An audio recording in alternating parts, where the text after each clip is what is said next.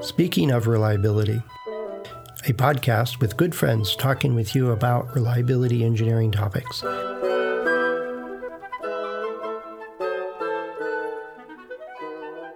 Welcome to Speaking of Reliability. This is Diana Deeney. And this is Fred Schenkler. Hey, Diana. Hi, Fred. Hey. I was talking with people about design reviews and technical design reviews, and a question came up about independent reviewers.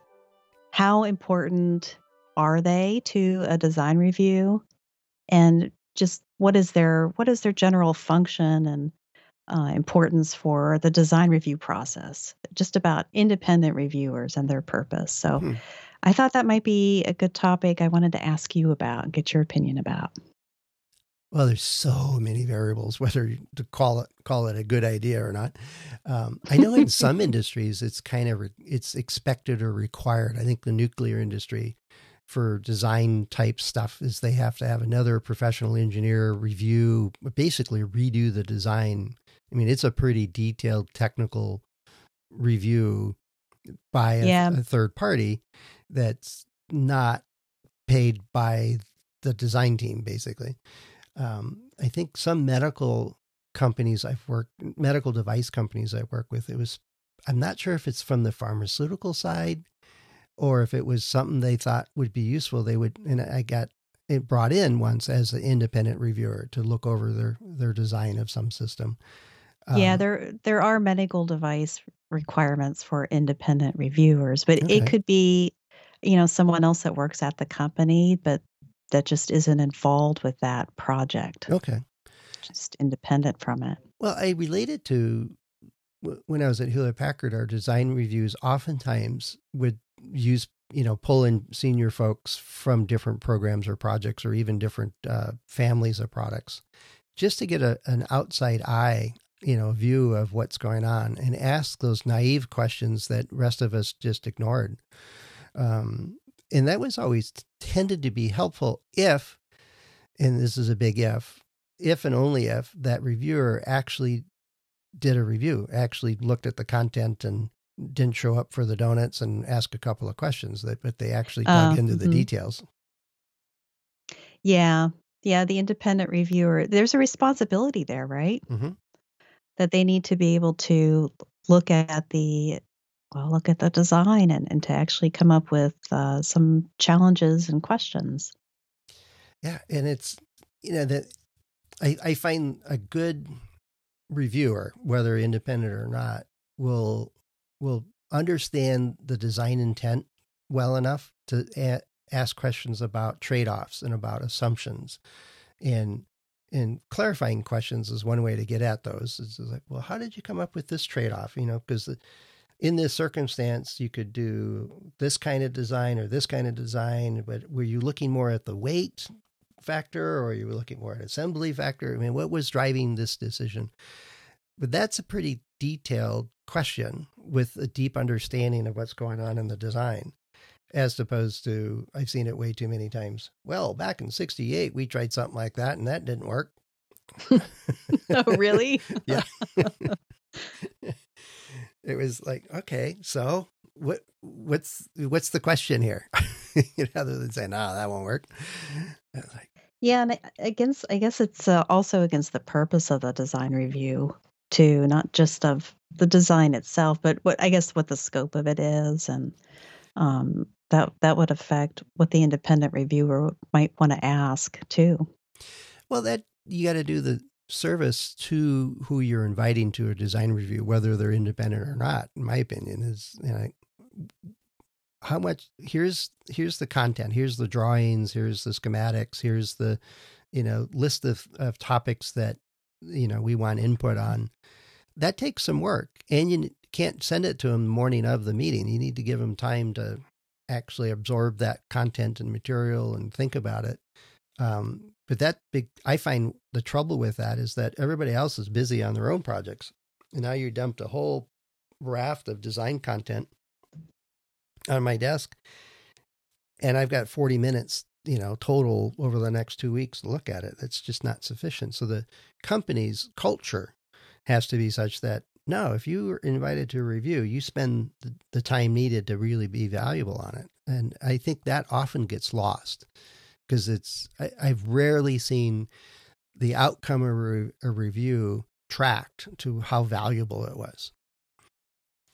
Yeah, with the what came out of it, what questions were discussed and asked with the documentation afterwards, you mean, or right? And it's here's the action items that come out of a design review, and then it might be, I need to investigate this flange, or I need to compare what's the heat signature for this, or whatever the specifics are that the design team is challenged to go solve or understand or explore. But what difference did that make? That's the part I see many teams don't quantify, is like, these 3 reviewers came in here and they asked, 15 questions, and we had 10 action items out of it. And we made 9 design changes that probably saved us X amount of dollars, or reduced the risk of delaying the program, or, change the failure rate, or improve the yield, or that part's hard to do. But it's probably why you rarely see it. But if you end up with a feedback system saying, if you ask good questions and expose some weaknesses in this program, it might save us X amount of dollars in the future. And that's worth being a reviewer, especially if they get 10% of the savings. But that's not going to happen. Oh, you mean the reviewer gets 10%? Yeah, they get a cut of whatever was saved. Yeah, they make it. We give bonuses for shipping on time, or bringing the product up the ramp on time. Stuff like that. Why not give them bonuses for actually saving money by design changes that avoid problems? That could probably be done at the end of a project with like a lessons learned. Mm-hmm.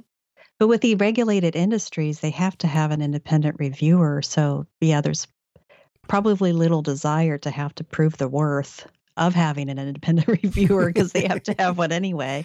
But it would speak to the quality of the job that the independent reviewer would do. Yeah. No, I mean that's just top of mind, is that some people are motivated by getting a reward for what they do. Some people do it intrinsically, knowing that it's just a good, there's a chance to really help and make a difference on a design. If you do the homework, if you do the research and understanding of the design and ask good questions. That's why I'm hesitant on the worth of an independent review, because I know intuitively and from experience that sometimes when somebody walks by and says, "Hey, what you working on? Why are you doing that? What's this about here?" And they either are going to say, "Oh, that's clever. Well done." Or they're going to say, "I think IBM's already got a patent on that. You might want to look at this literature," or something like that. I've run into that a couple of times, and they're like, "Oh, okay. I thought I was being clever." So it's a matter of just those, just exposure to other projects with other engineers. It may be not such a formal review process, you mean? Like those informal, hey, what you doing kind of things? Well, for me, a design review it starts with that, hey, what are you working on? If somebody's got a big mock-up of something and the lights are flashing, they're like, what are you trying to solve? And sometimes it's just being curious, and sometimes it's offering to help, or because you know something about what they're working on. Other times is to encourage them. I look at that as a design review. What are you designing? What problem are you trying to solve, and how are you coming about it? And that to me is a very informal design review. And cultures that do that a lot really break down that it's one individual person's design and it's my baby, and we have to get it through, preschools, which is the formal design review, so they graduate. I've never heard of it described that way, but I like that. Well, you've seen that where the designer comes in and you start asking questions about it, and they get all defensive and like, well, you don't understand, and blah blah blah, and this is my, and I know best, and it's like an angry parent when somebody called their baby ugly. It's But it can, if the culture is that we're working together to actually help and reinforce each other, as opposed to the reviews process is a gauntlet you got to run through to survive. It's a completely different phenomena, whether it's required or not. And I think it starts with just the way we work with each other. And so a design review to me is not a one end off event or scheduled on Tuesdays every third month, kind of thing. That's formal. We record it. It's more nuanced and all this stuff, but I don't think that's where the real review benefits come from. Yeah. Having the team and just a fresh set of eyes looking at whatever design you're working on is a benefit to the end product. And that's been proven time and again. And even with cross-functional teams and people with different backgrounds, together they can innovate some really clever solutions to some of the world's problems. Yep. Yeah, very much so. But can you imagine being an independent design reviewer called into Apple to look at the first iPhone? And you go, well, Samsung already does this. What do you need this for? You're not as good as theirs. Where's the keyboard? You need a keyboard on this. You need what was the RIM, Research in Motion, Blackberries? Oh, it just couldn't possibly work. It's not like the popular one that we use today.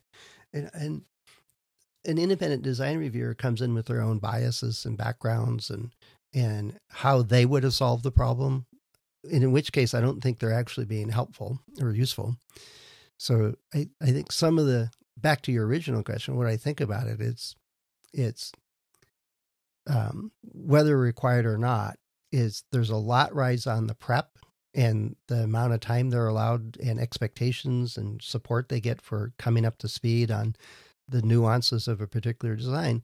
But they also have to have the right attitude and biases to be, I'm looking for deeper understanding so I can understand where there may be things you didn't think of. What about these assumptions? What about that challenge? What about how well is that supply chain going to be stable for you, this process? That kind of stuff. So I find that it's a two-way street. You can have really good prep and culture, and then you invite an independent in there and you all get demoralized, or you can be seriously encouraged and identify a couple of things you overlooked because of that independent look. So back to your original thought, there's so many ways this can go wrong. That's the problem. Yeah. And I've seen the gauntlet kind of thing where an independent reviewer is invited to come in, and it seems they're there for the right reasons. If they are, they've prepped, they want to contribute, but the rest of the team just wants to kind of get this design review done. So then it becomes sort of the sole independent reviewer and the rest of the team like not wanting to hear what they have to say. Because I don't know, for whatever reason, whether it's they're hooked on the design or, they want to move on to the next phase gate. So being an independent reviewer, you can be in a hairy situation too if you walk into something like that. And that doesn't promote the kind of thinking like you're talking about. Yeah. Now I remember it was a medical device, and I was invited because I've been working with the team for a bit, so I wasn't independent enough in their view to do the review, and I didn't have the skills with the technology they were dealing with. So they brought somebody in, and it reminded me of when I was in the Army. Every now and then, the drill sergeants or somebody they would do an inspection, right? And you walk down the line, and they look at your rifle and look for lint on your shoes or whatever. And so in this design review, one of the engineers left out that they had checked for normality on a data set before there was some analysis they did. They just didn't put it in the document. And so the reviewer is looking at all this stuff, and it's kind of like an audit of the process. It went through all these details and came up with Well, how do you know that that's normally distributed? Oh, that's a good point. I'll go check that real quick, or I can do that. I'll check that. And so they had already done it, so they knew the answer. But they left a flaw visible so that the reviewer felt like they found something and contributed and then would go away. Oh no. Yeah. I thought that was very clever. I had not heard of that one before. And if you've gone through, and some reviewers come in, they just look for something that you didn't do. Oh, how did you know that? We challenge that as something. You didn't check this. What's the gauge R&R on that thing? And just leave one or two of those out, and so they can find it and they feel like they've solved it. I saw that also in an audit. Oh yeah, oh here it is. It's in the back of the filing cabinet on the right side. We'll send it to you. It's like, but if and you see it with audits and reviews, is that if they don't find anything, they don't feel like they're being useful, and so leave them something to find. And they feel useful and they go away. Now, I don't advocate this technique because what you really want is somebody that really honestly brings in some meaningful insights and questions that you and your team were blind to. I think that's the primary purpose of this. Ask the questions that you just didn't think to ask and challenge elements of the design or the process that you didn't go there and didn't challenge it. And I think that adds tremendous value. But it's so precarious of the games that both sides can play. Yeah, that's a shame. I've never heard of that technique before. Now I'm going to have to watch out for it. Well, it's, if it's, oh yeah, that's a good point. And then 2 days later, they have the detailed analysis that took them a month, that you just been had. Yeah, it's, I don't know. I remember the drill sergeants, your shoes could never be shined good enough and your brass could never be shined well enough.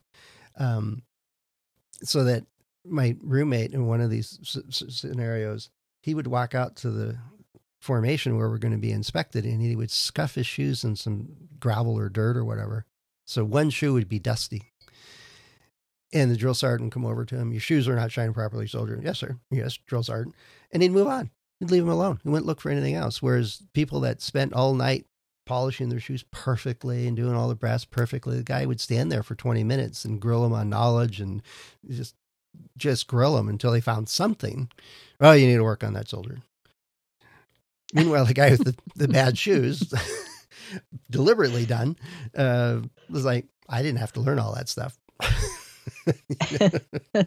So, an old soldier trick, but don't do it in practice. It's if the intent of spending that time to prepare for a review is to actually learn something, you need to facilitate the process of actually being available to learn something and enable the reviewer to actually fill their role. And that's where I think it becomes tenuous. It's, it could be adversarial, which I don't think is useful. It could be kumbaya. Oh, you guys are great. I've looked at your products before. I love it. No problems here. All looks good. I'll sign off on it. Because there's no consequence. It's not a nuclear plant that you're checking the design of and got 6 months to review the details of the design and do your own experiments and simulations. But it can vary quite a bit. So I think the answer is it depends. Yeah. And that just facilitating that meeting with the independent reviewer is really important. Like you mentioned, allowing them to be prepared and giving them the materials. And then setting the expectations with the team and with the independent reviewer to just have an open mind and to openly talk about the design to make it better. And maybe the timing of it, those kind of meetings don't happen per your product development process at those stage gates. Maybe you have one at a different time so that there's, not so much pressure. If you feel like you and your team are giving yourselves pressure over it, then, have it that's not at a stage gate. Have other design reviews at other times, if that helps you facilitate that. Yeah, no, all good points. To wrap this up with kind of a positive thought, anyways. Yes, please. one of the best openings to design review I saw, and it was for making a circuit board, an electronic circuit board. And the electrical engineer came in and says, I need your help. I've got these 3 problems, and there's a bunch of different trade-offs going here. Let me explain the way I see it, and then you guys can ask some questions, and we'll figure out how to balance these trade-offs in order to solve this. And so the review only lasted about half an hour, but we all had the design prior, we had the schematics prior, we had a list of those questions plus a handful of other ones and it was a bit of design for manufacturing, a bit of design for reliability, a handful of other topics in there. But we spent the bulk of our time brainstorming with the designer how to balance the trade-offs and what were the likely outcomes of the various things to help them make a decision of which way to go. And so that designer came in very open. I don't know everything. I need some help here. And it set the stage for that review for everybody to go, oh, we can help. We're all in the same boat. Let's row together. And it was completely different than the adversarial one that I'd saw like a month prior. And it was very, very refreshing. But it takes a pretty, I don't know, brave, confident, astute person to say, I'm struggling here, and here to make the right decision. I need your input. And I thought that was a good use of that review time. Yeah, that does sound like a good one. All right. But there are good ones out there. There are people that do this stuff really well, and there's some that don't. And hopefully you run into more of the good ones as you move forward. So I guess to wrap up, with independent reviews, independent reviewers during design reviews can be important, but if it's done right. Yeah. If it's facilitated right, if they have the preparation, if they have the right mindset, and if the team has the right mindset, it could be a really beneficial thing to do, to have a fresh set of eyes look at something, or to gather a team to help solve a problem. Yeah, well said. And if you've got follow-up questions or questions like this that you'd like us to chat about or just get some response to, let us know. Head over to accendoreliability.com/go/SOR. A couple different ways to get in touch with us there. Diana and I and the rest of the hosts of the show are available through LinkedIn or our About pages on the site. So plenty of ways for you to get in touch. So now, if you're an independent design reviewer by trade, let us know the range of stories you got. We'd be very fascinated. What would best help you do your job? That would be a good follow-up for this one. So, well, anyway, good topic there, Diane. I appreciate you bringing that up. I hadn't thought about this in a long, long time. Well, I'm glad we talked about it. It's good to get your insight on it. All right, great. Well, have a great rest of your day, Diana, and we'll talk again soon. Thanks, Fred. You too. Bye-bye. Thanks for listening to Speaking of Reliability. We invite you to join the conversation. If you have a question or a topic that you think we should discuss in a future show, please let us know. You can find a comment box below the episode show notes, or just leave a note as part of a review on iTunes.